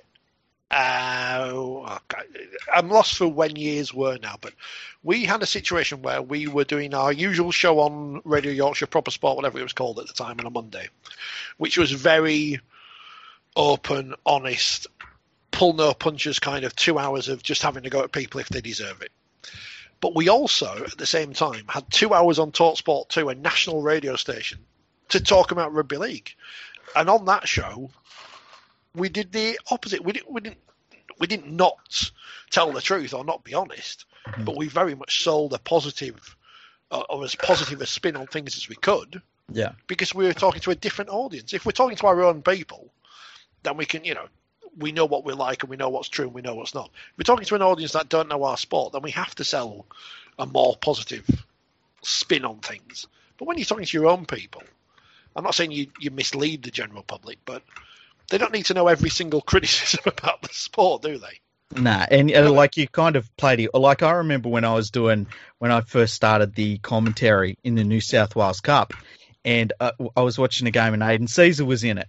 Now Aidan Caesar ended up going up into first grade, and they made the grand final. The Kick Raiders made the grand final with him in it, but I remember I'm watching him play and somebody asked me about Aidan Caesar and I tore into Aidan Caesar, how average I thought he was. And at the end of my tirade, Daniel looks at me and goes, well, I hope his family's not listening to him to the commentary today. And I thought, oh yeah, I've got a different audience on here. It's difficult at times, isn't it? And it's hard because I think there's a problem, certainly with some, and social media doesn't help this. There's almost a theory now where you can't criticise at all, even if the criticism's constructive, because people will say, I don't want to say what about their mental health or whatever, but people will use that as an excuse for you not to be able to have an opinion, even if it is constructive or genuine or correct. You're not abusing someone, you're just having an opinion on their performance. And we are going down that road where you can't say anything about anyone. I don't want to turn into one. I'm turning into one of these people you get on right-wing radio, aren't I? Where it's, you can't say racist terms anymore. No, but that's good. That's a good thing. But we should be able to still criticise people if they do something wrong, and praise them if they do. If you can't accept criticism, you can't accept praise at the same time. Yeah, true. And it's like there's a difference, and I think that nuance gets left out of it too, because there's like you can say something funny and it's just a joke, but then like the thing I don't like is that when any team that loses and like everyone launches into them like they're the worst losers in the history of humanity, and it's like, no, they just lost a bloody game of sport. Chill out, they'll be back next week. Everything's cool, that doesn't. Or the worst one is like everyone's a choker, and it's like, no, sometimes you just lose a game. There's big chokes, and that's what Warrington does. But then there's just losing games. Yeah, but this thing, if Warrington does that all the time, is it actually choking or is it just consistency? Well, it's both. You can have both. I don't know that you can after a while. No, I can't say that. I'm sorry. The skill of self-editorializing is a very important one. Yeah, it's something we've had to learn very, very quickly. There's many times I'll write a tweet and I'll delete it before I send it, and I'll get halfway through a tweet and I think, no, it's not worth it. Yeah. Even though in your mind what you're saying is correct, sometimes, and just about minor things, not about anything important. You just think, if I tweet this, is it worth the hassle? And the answer is 99 times out of 100. It sounds like unless you're a professional troll. I mean, if you're a professional troll like Freaky, it's different, isn't it? But I was going to say, if you're not a professional troll, what you need is a parody account of yourself where you can say that shit. I mean, I should use the Pyongyang Pylons account for that, but it's learning when not to say things, even though you know they're right. As I say, I don't know much about what goes on inside rugby league, but the things that, you learn things, things, and it's frustrating when you see people comment about something you want to comment about, and you know the truth and you know reality, but it's actually not worth going down that hole. Because even though you know what's real, and it's frustrating, I get frustrated when I see people praise things that are crap, and that I think, why are you doing this? What's your end game? And then I just think, just go off and do something else. Yeah. It doesn't matter. We call those people West Tigers fans, by the way, on Twitter. Exactly. I punched myself in the head a couple of times. Just go, you idiot! Just get it. Wet flannel. Get on with things. Wet flannel. See, I used to have a parody account. It was really big in England. It was the Roy Simmons Twitter account. Do you remember that one? People thought they kept asking him in press conferences. It got in the news and everything, and he just be coy about it, and people would just keep asking about it. It's fantastic. I miss the old days of forums when I had plenty of opinions about things and wasn't as diplomatic as I am these days. You didn't see me on the forums, by the way, did you?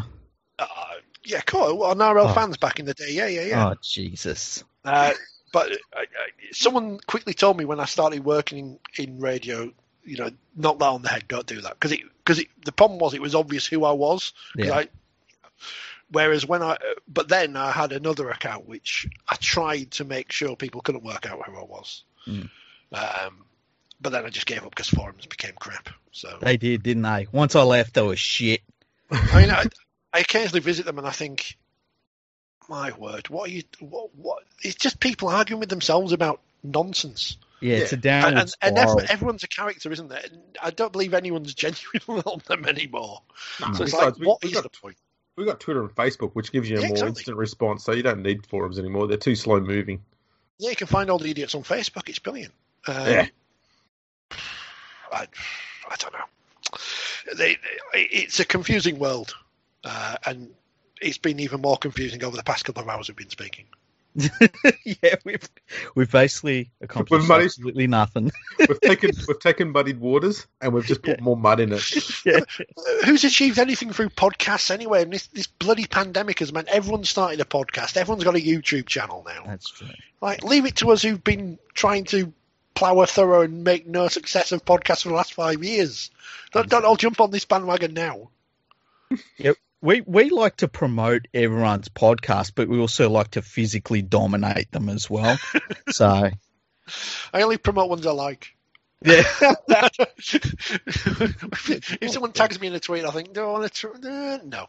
I like the ones where they do a podcast and they tag 57 people into it, and it's like, can we just pump the brakes on that? Like, that's not annoying at all.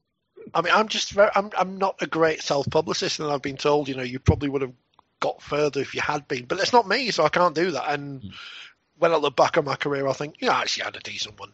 I've done far more than I would have thought I would ever have done. If I'd have promoted myself more, would I be happier? Nah, so, sod it. It's all right. Yeah, all it takes is to call yourself the king of rugby league and say, live in Chorley. It's really easy. I'll tell you what. I called myself the Rick, for crying out loud. I used to change the Rock's name and put an I in it, and that's what I made myself into, some kind of weird character on RL fans. Why did it's weird. People on there were like, when you think back on it now, it's called mental illness. I got it on, but the problem is I got my name on the back of a shirt.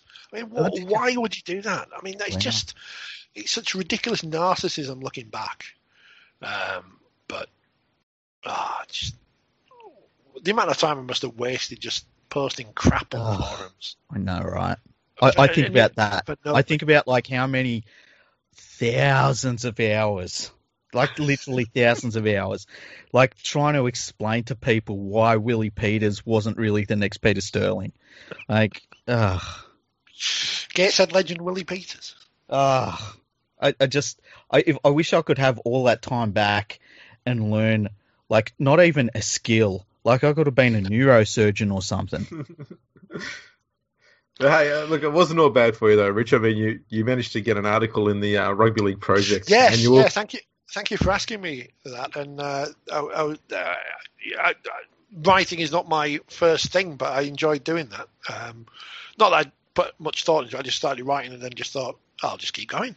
They're the best. They're the best articles. Some stuff. Yeah, they're the best articles. That was what I thought at the time of where we were, and everything's changed since then, I think, probably. So it's there needs to be more. I write every month for 40/20 magazine about telly and rugby league on TV, which you have loads of in Australia, and we have very little of, especially out of season.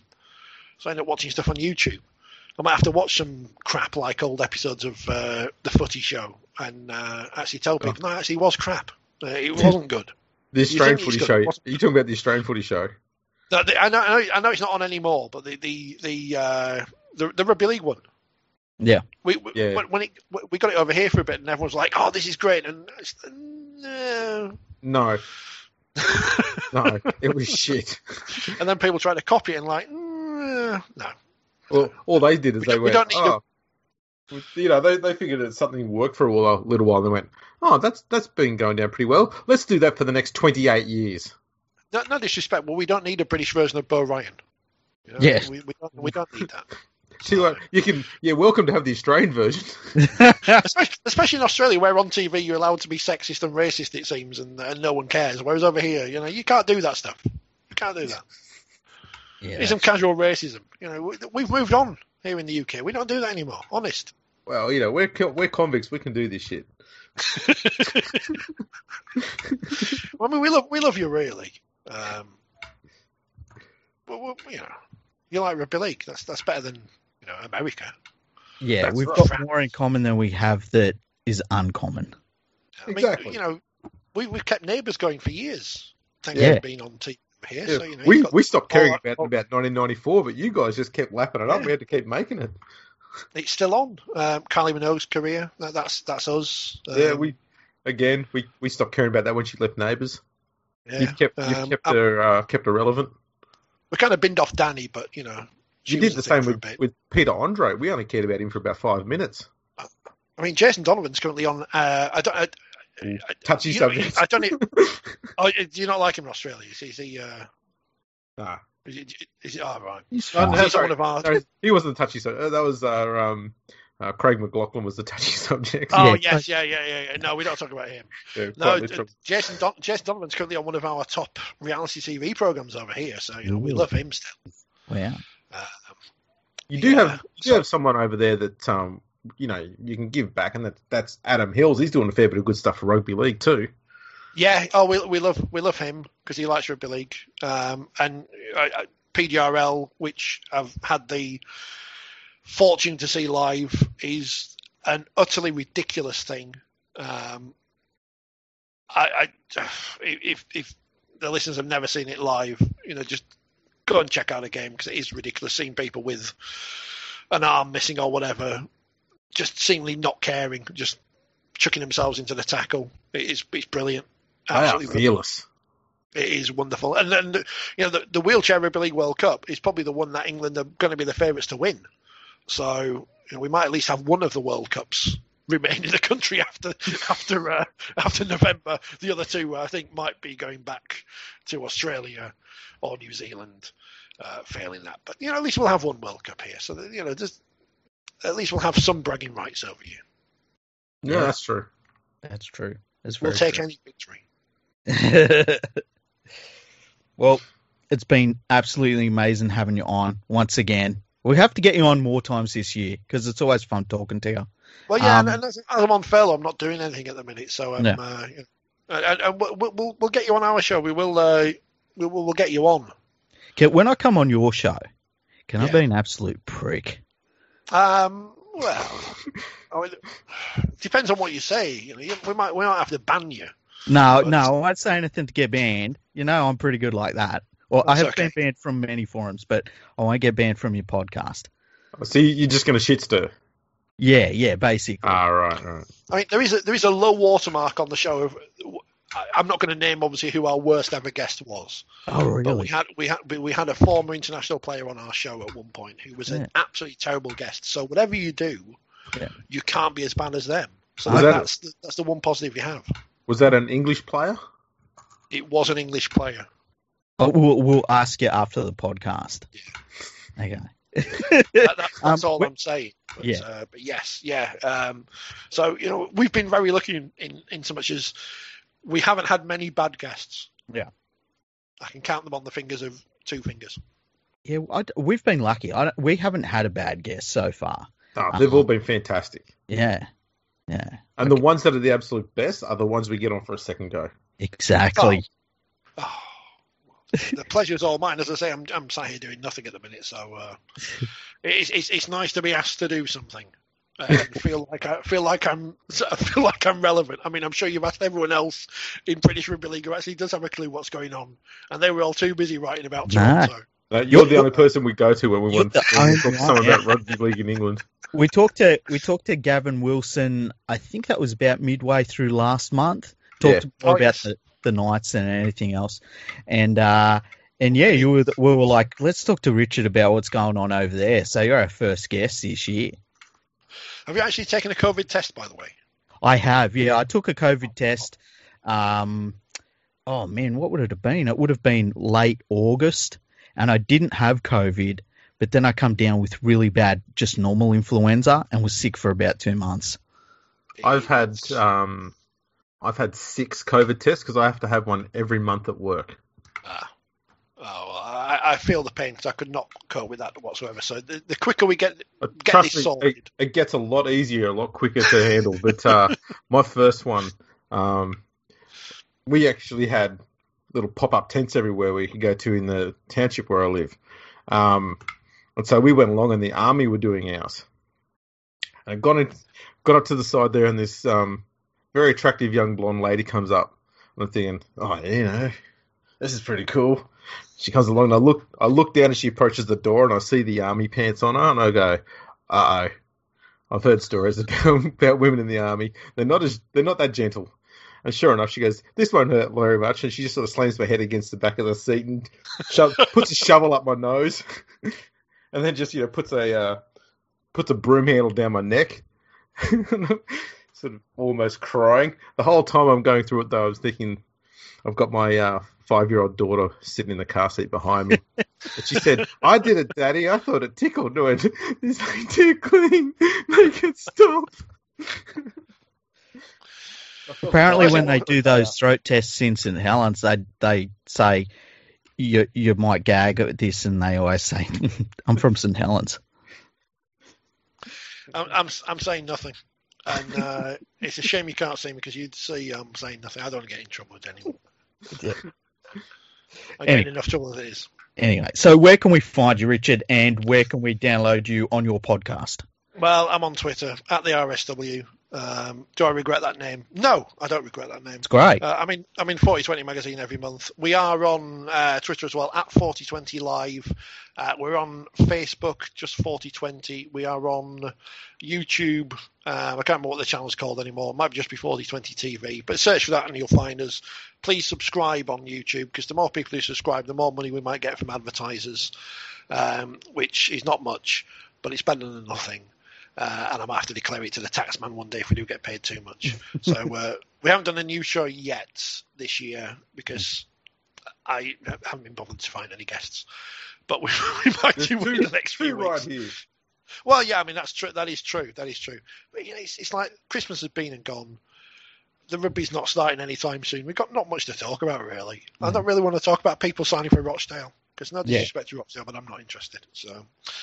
We'll be back at some point soon, and do all those things you're supposed to do on social media. Maybe Rochdale could sign Sonny Bill Williams. He's free.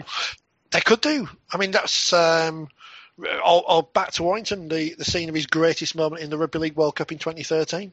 They could just go to him and say, "Look, you can either hang around at Toronto and hope they give you that $5 million, or you can take $5,000 a year from us." If you come to us, that's $5,000 more than you're going to get at Toronto. I'm sure he would have got paid more from Toronto than Jonah Lomu would have got from the £2 million Wakefield tried to get him to sign for in 2000, because they would have got zero of that money. So Sonny Bill Williams is certainly on the right side of the ledger on that one. I tell you what, I would pay $5,000 right now to never have to go to Rochdale. I don't think I've ever been, so I can't comment, but once you've been to one northern town, you've probably been to them all, in fairness. True. And I'm speaking of someone who's in northern towns. I'm not, Hey, I've been to Wakefield. I still remember that smell. Oh. It's the rhubarb. That's the problem. I think, isn't there like a tannery somewhere near there? I'm not sure. I feel like there is. Don't they use lots of urine? That was just people after the Westgate run, no toilets. What can you do? I don't know, but it was interesting. After a while, you don't notice it anymore. You get used to it.